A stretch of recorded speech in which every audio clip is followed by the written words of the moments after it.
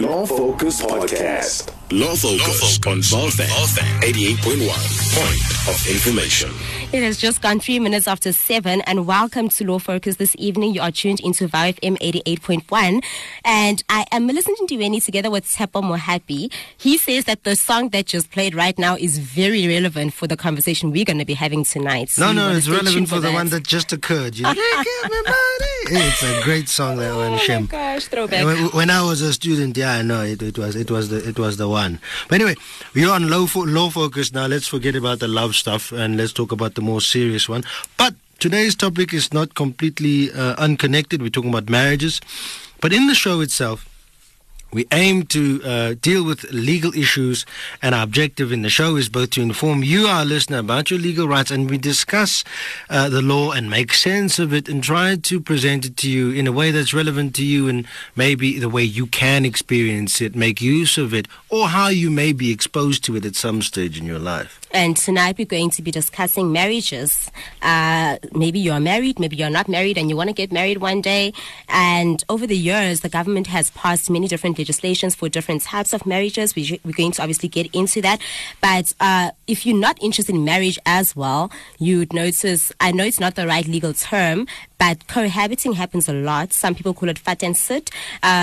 And legally, it's not exactly the same thing, and we're going to get into it. It's something called universal domestic partnerships. You're going to get into that when you are not married in the sense of signing documents, but you can prove some kind of commitment of a relationship that you've had, and there are actually benefits to that when you separate or when someone dies and such kind of events that take place in life. So you would be interested to know how something like that would affect you. Yeah, you would be very interested. So our law in South Africa has a couple of matrimonial laws, and laws that relate to matrimony. And it's the civil marriages. There are two of them, the civil union, the old civil marriage, and the recognition of customary marriages as well. And as Millicent has described, there's something called the universal partnership. I have particularly strong views on it. They're fairly old-fashioned. I don't think that they're going to be very popular, but I do have them, and I've seen how they operate in court. And I'll tell you how I feel about universal partnerships when the time is right. But listen carefully. I can't wait because Tshepo is a specialist in this. This is his area of expertise. So anything he says, it's good advice generally. He's speaking from experience. Well, I won't be giving advice, but I'm going to give an idea of what I think of universal partnerships and whether they should exist and so on. Yeah. And I don't know that my view is going to be very popular, but I'll give it anyway. Well, we trust your authority. But also to help us dissect the conversation further, we're going to be speaking to a principal legal practitioner from Legal Aid South Africa, and his name is Mr. Makgate Nkapele. He's going to be joining us on the line for the conversation and help us unpack marriage laws in South Africa. Now remember that it's not just us rattling off and you so much as listening there. We want you to be part of the conversation. We want you to take part if you can, and you can do that on Twitter using the hashtag. In my age, sometimes it gets to you, ne? It's at VOW FM using the hashtag Law Focus, and our podcasts are available at iono.fm. You're tuned into the Law Focus on VOW FM 88.1, and coming up after the break are our legal hotspots. I'm Tshepo Mohapi, and with me is Millicent Ndiweni, and we are your hosts for tonight. Rounding up all the top stories of the week. It's Legal Hotspots. Right, let's jump straight into what is most interesting in the legal field and in the legal world today. It always affects you, hey? It's not something that happens in a vacuum. So, a bill was passed, Film and Publications Amendment Bill was passed recently, which aims to make a number of changes to the laws in respect to film and publication and disseminating of information.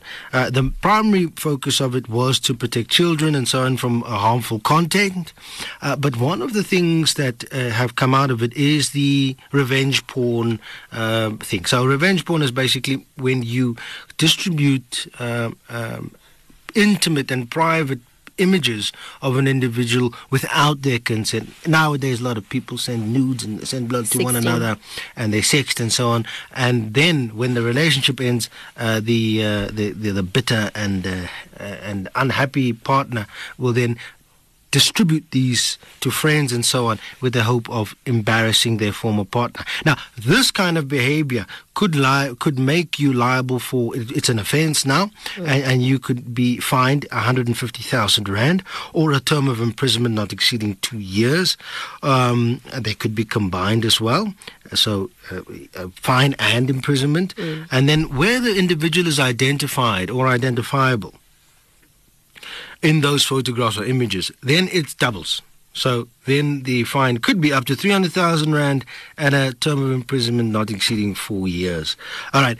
It's important to note that there isn't a commencement date yet, and so it's not yet effective, but it's a step in the right direction. Let's see, it's very difficult to regulate the law. It doesn't matter where in the world you are, not the law. It's very difficult to regulate the internet, no matter where in the world you are. So it's interesting to see how this will pan out, and it's got to be read with our other laws, such as domestic violence, harassment, all of those things. And if you read them all together, we may have something that we can work with in court, but let's see how it pans out. Interesting one.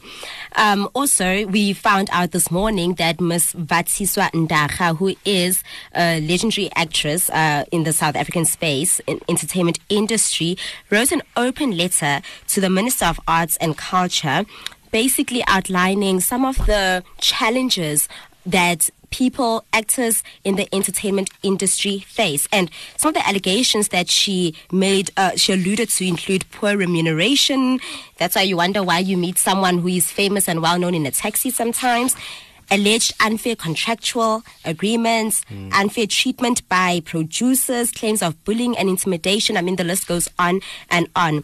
A lot of people did come out in support of her. Some of the people were people like Sello Kamake Kangube and Florence Masebe, who came out and said, yeah, Viva, we definitely do agree with her. The minister has responded thus far to say that he does acknowledge receipt of the said letter, and we'll see how that will pan out for the entertainment industry to see how it will be regulated. Also in terms of our Basic Conditions of Employment Act, the labor relations, because if you work, obviously those things should apply to you. Yeah, well, I mean, I've had a few instances where I've had to represent fairly well-known artists, and I can tell you that that industry, for all of the glamour and glitz that it presents, it is brutal. It is savage. Worse than law.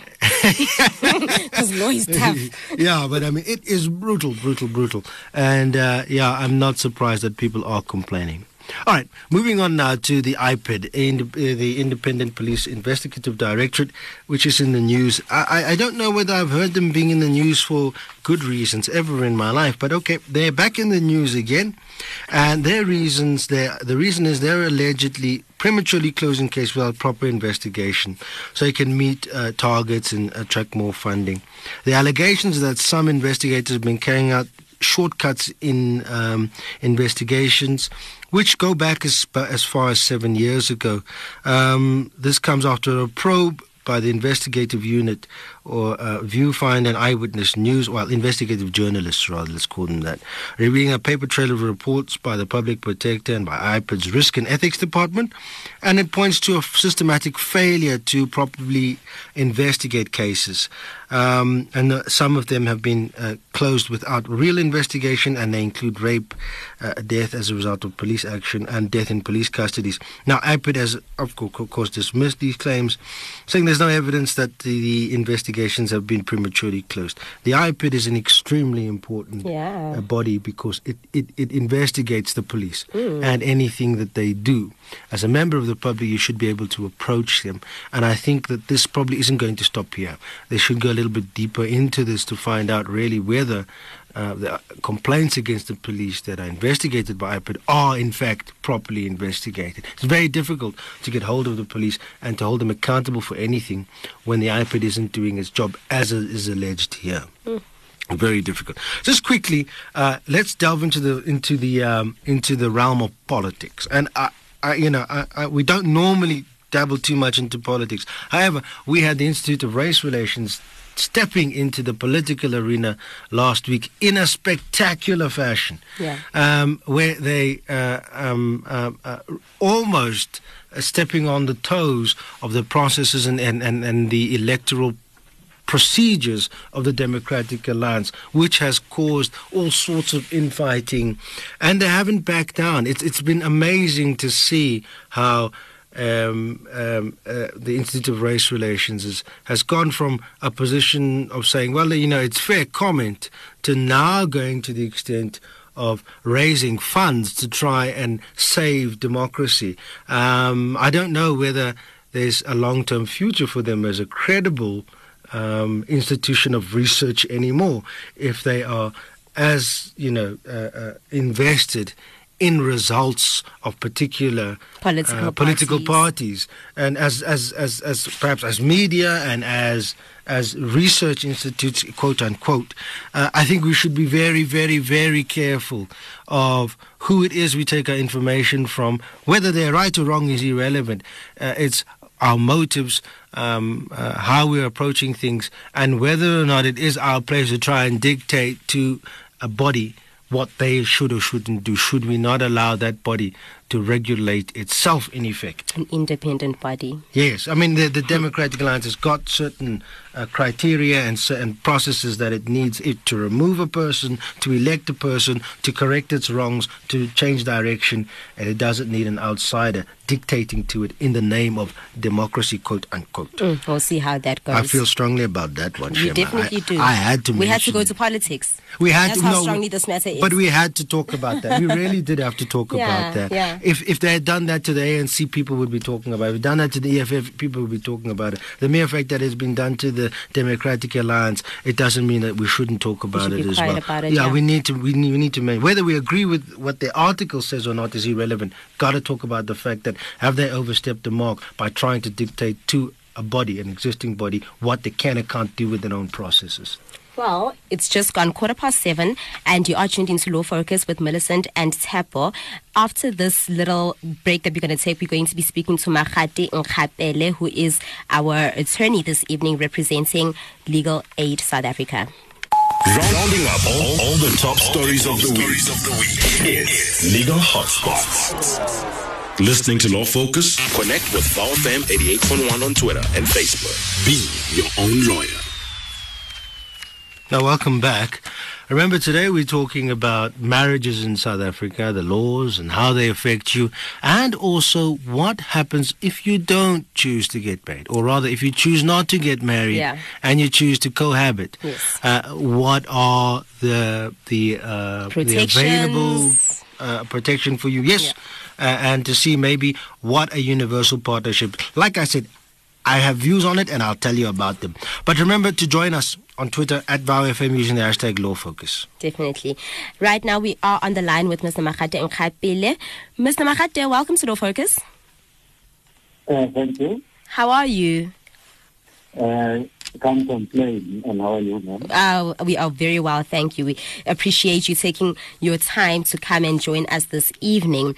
As you did hear, we've been saying we're going to be talking about marriage, and you are aware that this is obviously something that you also have a specialty in. And we want to understand, firstly, marriage in South Africa, is it something that a lot of people actually still want to pursue? How important do you think it is for a lot of South Africans?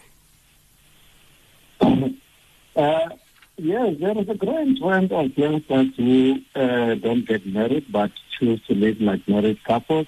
But I would still say marriage is still very much legally relevant in South Africa, because even though people choose not to get married but live as married couples, we find that there are a lot of disputes that they get into, and then they want to separate. And if they are not legally married, you find that they've not formalized their relationship, then it is now a headache for the court to interpret what their kind of setup or the arrangement they have was all about. Because these people will always form part of everyday life. So if people are legally married and they've chosen the marital regime, it is easy for the court to officiate on their disputes when they want to dissolve their relationship. Yeah. So I would like to say definitely marriage is still legally relevant in South Africa. So obviously it's there to make sure that it protects us who, when we get into these relationships, it just makes it easier. But we also know that there are different types of marriages that the South African law recognizes, such as the old civil marriage, the civil union, as well as customary marriage. Why do you think it's important that our country has these three different legislations rather than just one marriage act that regulates all types of marriages? Yeah, historically, we have a very divided country with different laws governing different sections of the population. And the dawn of democratic dispensation in South Africa brought about the Bill of Rights, which in the Constitution will find under Chapter 2 of say. And to actually qualify what I'm saying, I would say, in the olden days, civil marriages were entered into by people of European descent and later on to sections of the community that were in urban areas, those who were Christians and the like. And we had customary marriages, which were actually entered into mostly by people in the countryside, governed by their chiefs and kings. And they were according to their different traditions. And there was a divide, and the advent of democracy brought about the Bill of Rights. Then we had the civil unions getting into place. Civil Unions Act of 2006, which also legalized same-sex marriages.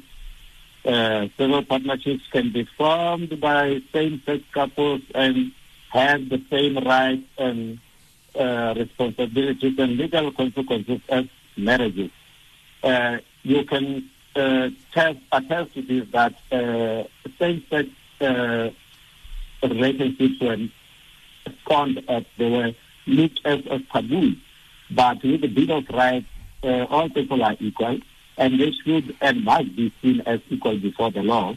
And as such, their rights must be protected as equally the other sections of the Constitution rights. So if they seek to enter into same-sex marriages, they are free now to enter into those marriages and be regulated as such. Yeah. Okay. So, I mean, it's just changing of the law to suit the circumstances as the country has developed, eh? No. We can't go there to say we're changing the law to suit the circumstances, but the Bill of Rights, everyone has got the right. And with the advent of the Bill of Rights, it doesn't mean that if other people were excluded unfairly so, when the democratic decision dawned on us, we had to re-look into our laws and see if ever our laws fit with all the changes that are happening in the world of recognizing each and every individual's rights. Right. So same-sex partners were excluded, and it was found to be unfairly so, because that was discrimination on the choice of the lifestyle that they had.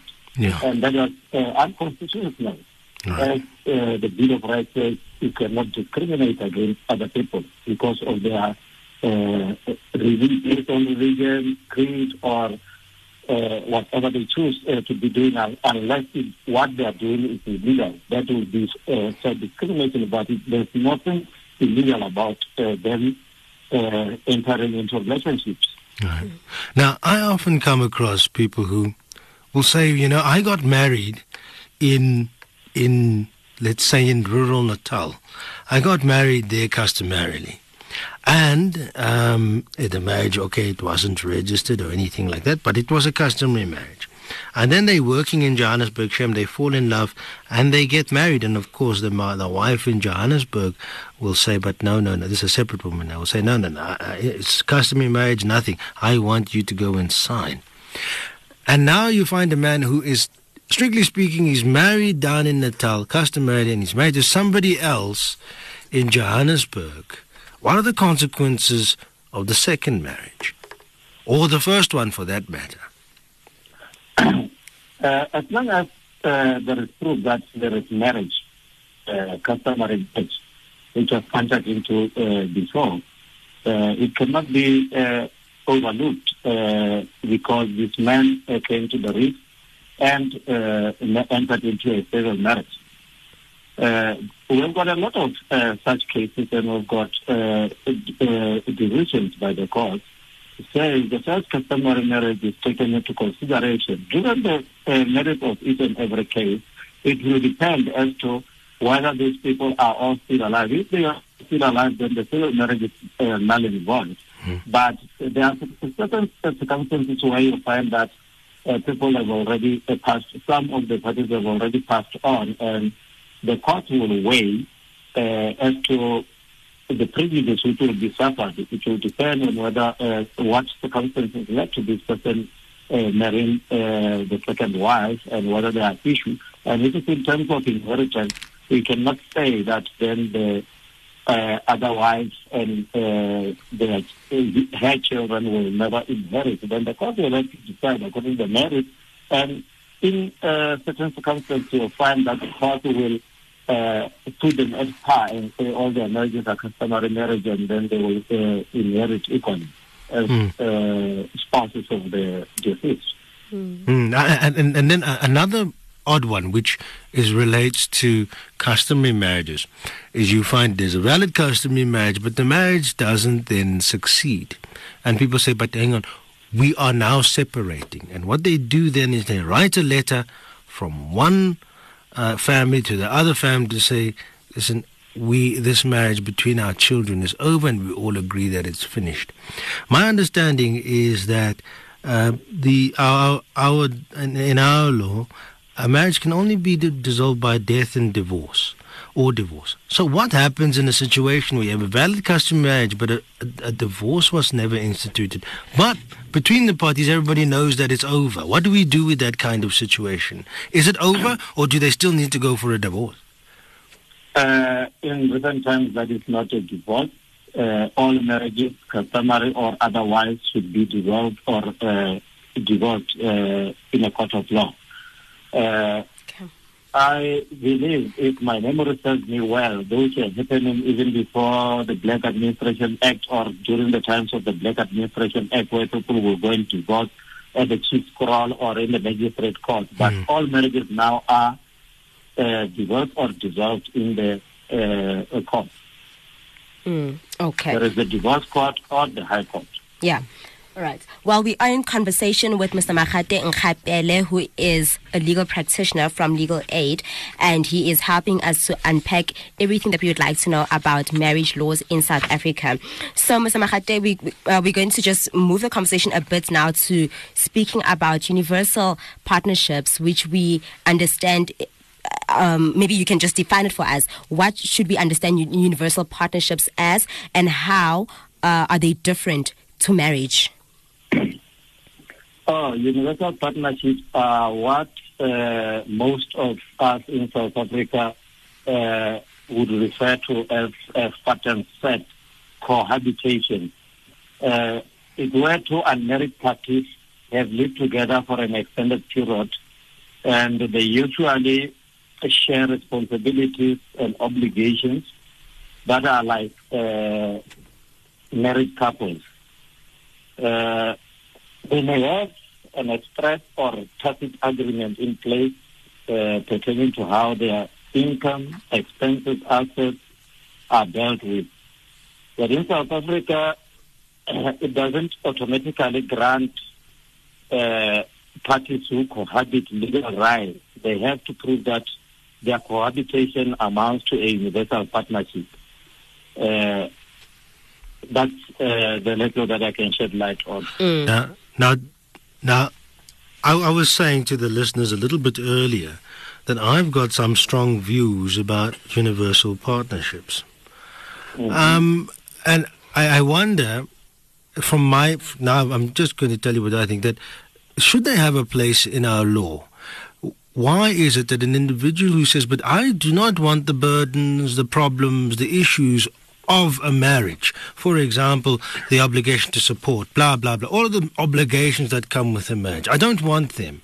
But should this relationship end, I want at least the benefits of the separation. Why should the law, and in fact South Africa at all, recognize such a marriage? Why don't the parties simply get married? Let me be frank and make it this situation akin to a situation where somebody who is a father has got an option to adopt a child but doesn't adopt this child but looks after this child who's not biologically his. And he's been looking after this child, having all obligations on this child, and then upon his death, this child is left with nobody to take care of it. It is the wishes of the deceased to have taken care of this child. So we cannot leave that child and say because the child is not biologically his, it is not his responsibility to maintain. The child can still claim support from the estate of this deceased person as long as the child can prove that the deceased has been maintaining this child all along and his intention was to continue maintaining this child. So if two adult people elect to live together and they either tacitly or impliedly so share all the benefits, and as I've already indicated, it would be unfair of us to say this person, if they die interstate, then their entire estate should devolve to the blood relatives, omitting this person. And if the intention displayed was for the deceased to have carried on living with this person as partners that were to enjoy all the labor and profits of their estate. So the law is there to try and harmonize whatever and regulate whatever agreements or for a lack of better word, I would say situations that we as individual people create for us. Okay, I do but hear that one. That's why in my first answer I said it is always advisable for people to make the intention clear. If ever you engage in such, you must have an agreement in writing so that the court should be able to easily navigate through your intentions and to. I recognize your example where the universal partnership is dissolved by death. All right, one can be sympathetic in that situation, but in many cases you find that people want to dissolve a universal partnership because the relationship has ended, and one party will. And it's often the man will say, I don't know what she's talking about. What universal partnership? I just lived with this person for 8 years. I don't know what she's talking. And then the wife will say, or the other partner will say, no, but I gave him the best 20 years of my life. Says, but why didn't you marry? And it's that kind of disconnect that I complain about, because now we burden the system with having to go through each and every little intention. Well, not each and every, but to create the situation where we recognize all the requirements of universal partnership, whereas if it was a marriage, we could just say, oh, you're married, in or out of community or property, with or without the accrual. Okay, this is how we're going to do it. But this... Sorry, did I jump in before you could... Yes, I'm just saying that this universal partnership thing creates a very big burden. Even a single case can run for months through litigation simply based on the fact that there isn't really any cogent agreement there. But we can work relationships which have got marital characteristics from other relationships that exist and are also resolved by our courts. I will equate this with a simple example of undue enrichment. One could also argue that if you did not have an agreement with the owner of the property that you are leasing, so why should you go and improve and expect that person to reimburse you at a later stage? So why should we divorce this one of personal relations between people from other severe cases which take the very same form. It's a tough I one. hope I've answered you. Yes. Well, He will never be satisfied. No, he will. no. He's determined that it's wrong. Get married if you want to get married. Don't get married if you don't want to get married. Really, And don't enjoy the benefits of marriage. But I'm interested. Yeah. If you find two lawyers in the same room agreeing, Well, maybe you can then tell us what are the requirements for this partnership, that make it so special and so it's so important that the law has seen it fit that it needs to be protected so much, so similarly to a marriage. What should a person who wants to get into this kind of partnership know? that's why I've alluded to the fact that you cannot just be in a relationship with a person and after some few months you claim universal partnership.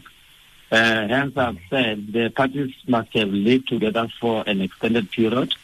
Do we know what extended period means? Is there any... It will depend on case to case, but believe me, it will be... the court will look into each and every case, to the merits of each and every case, and what was the intention of those parties. But believe me, an extended period of time should be a reasonable extended period of time. Yeah. And I don't want to just put a number, a period to it, because as our court always judge each and every case according to its merit, they will have to determine that. But believe me, if people have stayed together for 12 months, I don't think that is an extended period of time.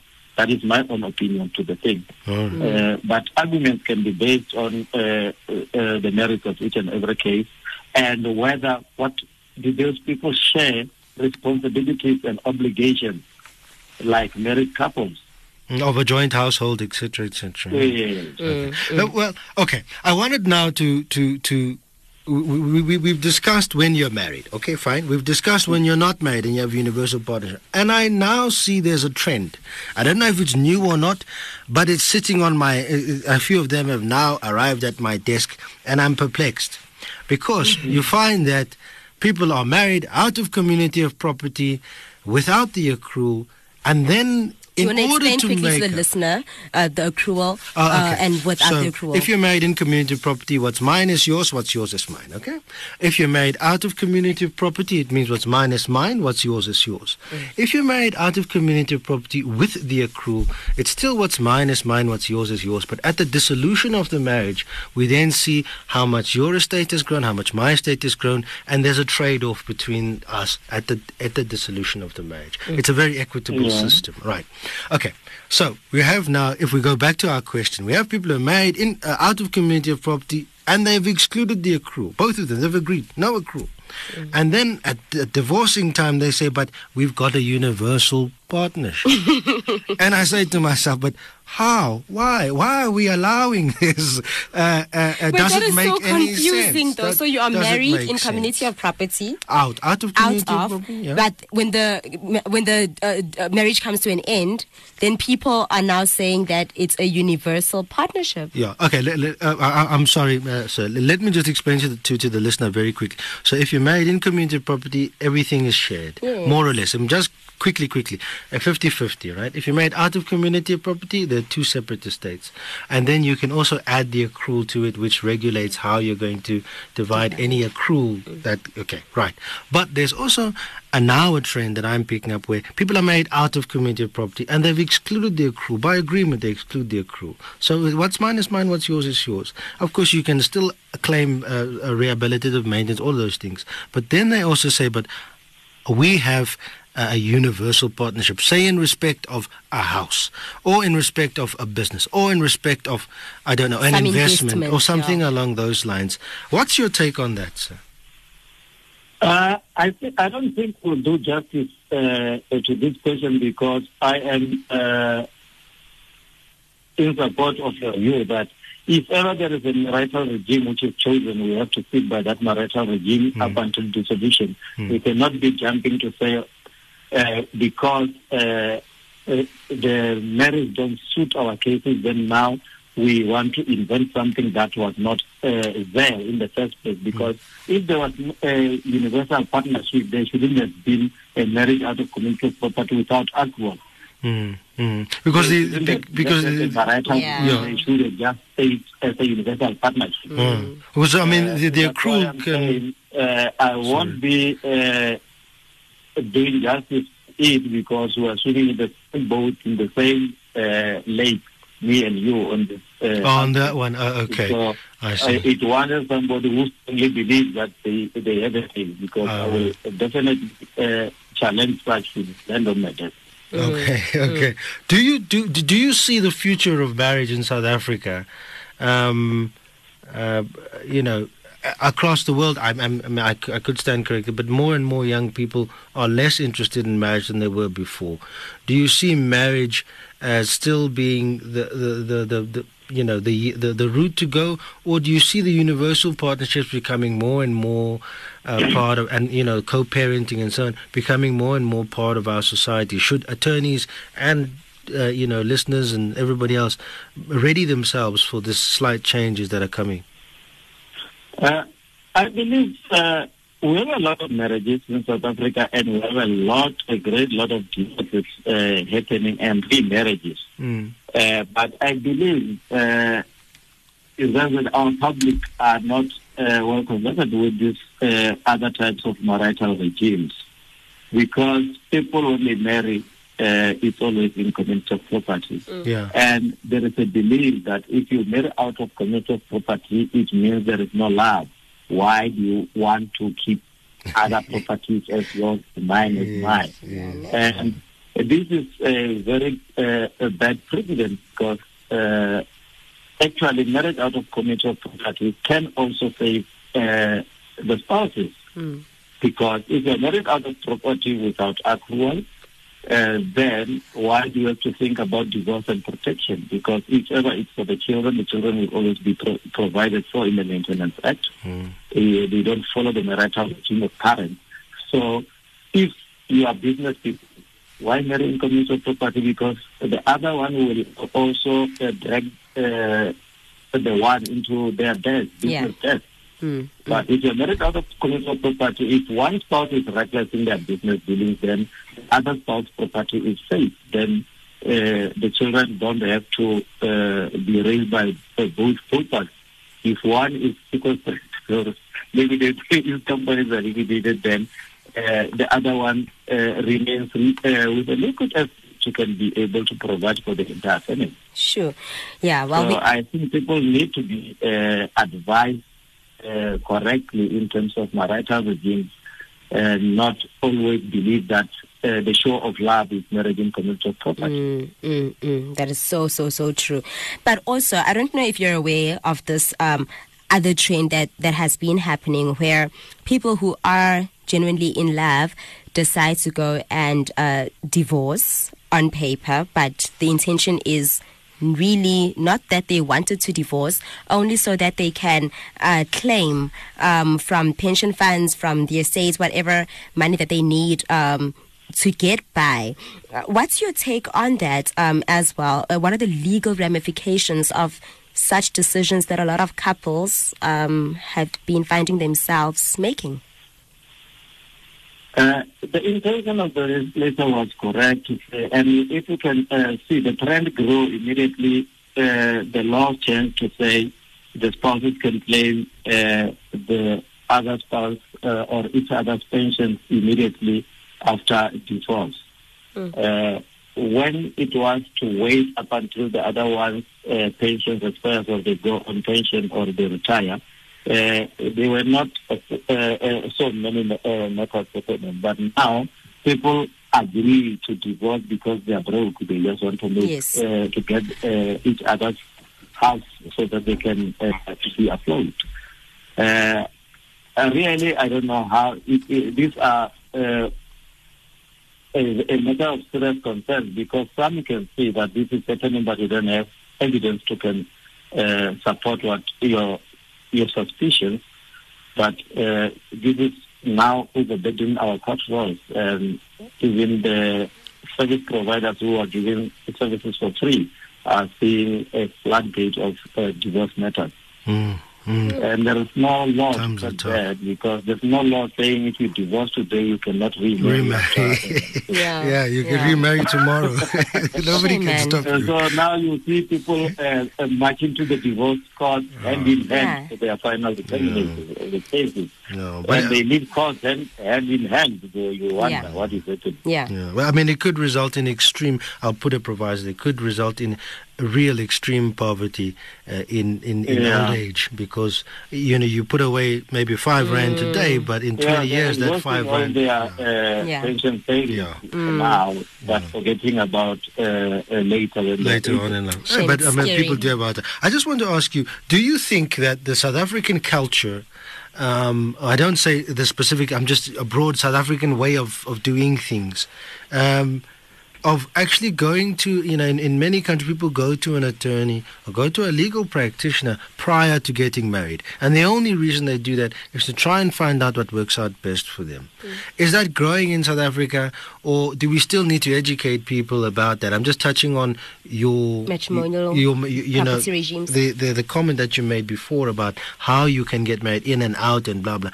Do you think that South Africans know enough or consulting enough prior to marriage to be able to be informed? Do they know that they should consult prior to marriage? Unfortunately, in my entire career experience as an advocate attorney, which stretches for more than 18 years now, I haven't consulted with a person prior to their marriage, but all those have consulted with when they are in trouble, now they want to divorce. I don't know, I cannot generalize and say it's not happening in other sectors. Since I've been now almost 12 years in the public service, having left my private practice, I don't know whether in private practice it happens. But I would say this needs to be looked at seriously, and institutions that are responsible have to educate people about it. Yeah. I mean, I can tell you that it does happen, but it's a certain economic group that it happens to. It doesn't matter whether they're black or white, but it's a sort of middle class, upper middle class group that, yes, they will consult very quickly, but it's very, very uncommon in my experience as well, which is tragic, because you live with the consequences at divorce, not when things are good and happy and lovely. Yeah, as I've already indicated, I've been 12 years dealing with the indigent. Yeah. Well, we would understand. I understand. I mean, but the work that is done there is extremely important. We wouldn't have a lot of people, we wouldn't be able to access legal services without your assistance. We would like to thank you very much for your time tonight and all of the insights that you've given us. We appreciate it, even though on the universal partnership, the existence thereof, you don't agree. I'm still, I'm not there, but thank you. At least you've given people some reasons why they shouldn't get married. Exist, why universal partnership should exist. Thank you very much. Oh my goodness, Sabo, you just had to go there. Yeah. I mean, the universal partnership. I'm maybe because I'm an old man and I'm old-fashioned, and I'm not an old man, but I'm old-fashioned. It's just something where I can accept it existing, where the universal partnership or the relationship is ended by death. Yes, but where the parties have split up and they haven't gotten married, it's just. Ooh. You don't feel comfortable about because it. You can walk down to Home Affairs and get married. It takes you 2 minutes. It takes you there's Home Affairs, so it takes you the whole day. But it's not a long process. It really isn't a long process to do that. And if you don't want to go to the effort of getting married, I'm just uncomfortable. Yeah. I'm just uncomfortable. Let's not cheapen marriage. I think when we get back, we'll just round up our conversation this evening after this. Law Focus is produced by the Wits Radio Academy, bringing you the facts, handing you your rights. This is Law Focus. Welcome back to Law Focus. It is 48 minutes after 7, and you are listening to Tepo and Millicent right here on Vibe M88.1. So I think we had a very interesting conversation with Mr. Makgateng Kgapele from Legal Aid, talking about marriage, and the conversation shifted also into what we call universal partnerships, which is not your legal kind of marriage. Yeah. But it really does have the same kind of benefits, particularly when it dissolves. Yeah. Correct. Yeah. So when someone dies or when it's terminated, nowadays lawyers actually really deal with those kind of issues. We might not everyone sees eye to eye about it, but we can see maybe why it might be important sometimes to have it. But hang on, just to make the quick distinction there is that the other relationships, the three marriages that you get, civil either union customary or civil union or civil marriage, they're all ended by divorce. A universal partnership, you can't speak of a divorce as such. It's when the relationship ends and then you approach the court and say, but what I want here is you or the court to recognize that what we had was a universal partnership and therefore I'm entitled to X, Y, Z. So it's an extremely cumbersome manner of establishing your right to something, and it can be very expensive as well. So let's not equate them too quickly, just make that slight distinction. And about that, so I'm in a relationship. I've been living with this person for the past 15 years, and now the relationship comes to an end. We bought a house together. We bought other different types of assets together. How does the court then divide these assets? Is it selling the house, selling these properties so that we share the money in half, something of the sort? How does it actually work? Yeah.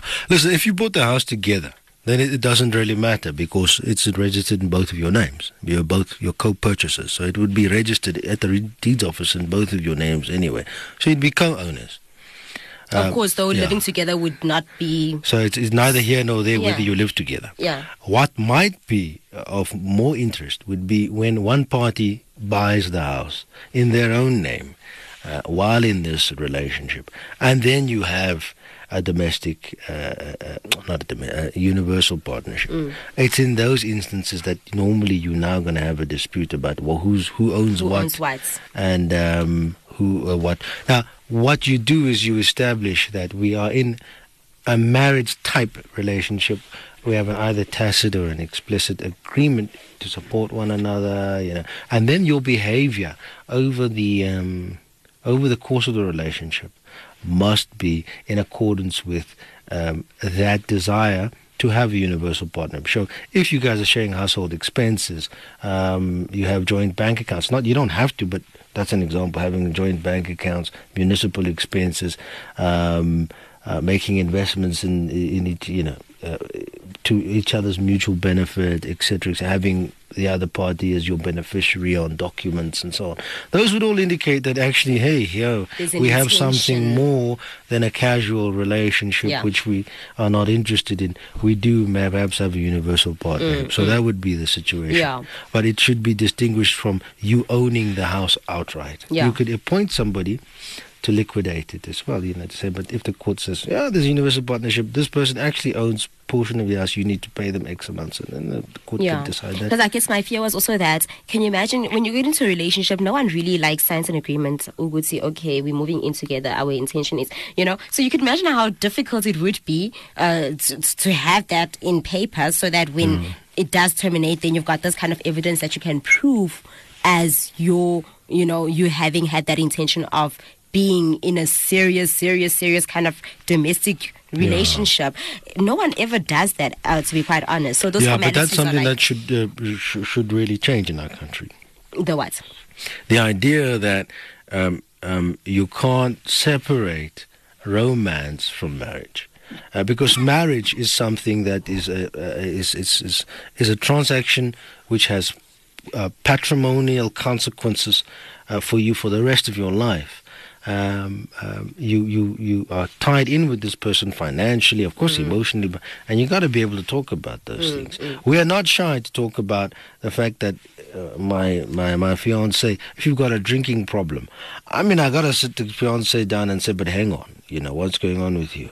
If they have a spending habit which is just not in alignment with what I believe in, you got to be able to have that conversation and say, but this way of spending is just not for me. I don't know. I love you. I love you, but I'm not going to be dragged into your debt. Perhaps we should consider marriage out of community of property and excluding the accrual. Or it could be very practical. You could be involved with someone who's a professional person, maybe an accountant or who needs to have personal liability. And to protect the other one from any mistakes that they might make in business, you might get married out of community. Definitely. Or have that universal partnership that you want. Yeah. The one that you're not. Hey, I'm not. I know. No. Well, we hope that for you who was listening this evening, we managed to kind of cover some of the things that you are interested in, whether or not you are married, if you are interested in marriage, or you are going to go the option of the universal partnership. Either way, all of us are protected under the South African law. And Mr. Makgateng Kgapele from Legal Aid South Africa is the one who joined us this evening, giving us, contributing to our conversation. And he gave us, I think, a very good way of looking and analyzing these legal issues. Note also that we do have podcasts that are available for all our shows. wits.journalism/law. So that's where you can find all our /law. So wits.journalism/law. That's where you can find all our shows. This one, in due time, it will be up, and all the other shows that we have ever had. It will help you even for those of you who are studying law, and sometimes you need to do research. Take time to listen to those conversations. Yeah, but don't forget to study, hey? Of course, no, that is part of studying. It is part of studying. It is part of studying. And up next, we're going to have the voice of hip hop with, Sizwe MC, DLXL, as well as Celeste King. And this evening, from our producer, Simba Honde, our technical producer, Kutlana Sirame, our law-focused researcher, Sisetu Zingelwa, Nalka Mamate, Sitle Monama, Sipati Makafani, Tsepo Mohapi, and of course myself, Millicent Ndiweni. Thank you for tuning into Law Focus tonight. Good night. Bringing you the facts, handing you your rights. This is Law Focus. Law Focus podcast is also available on iTunes. Search Law Focus.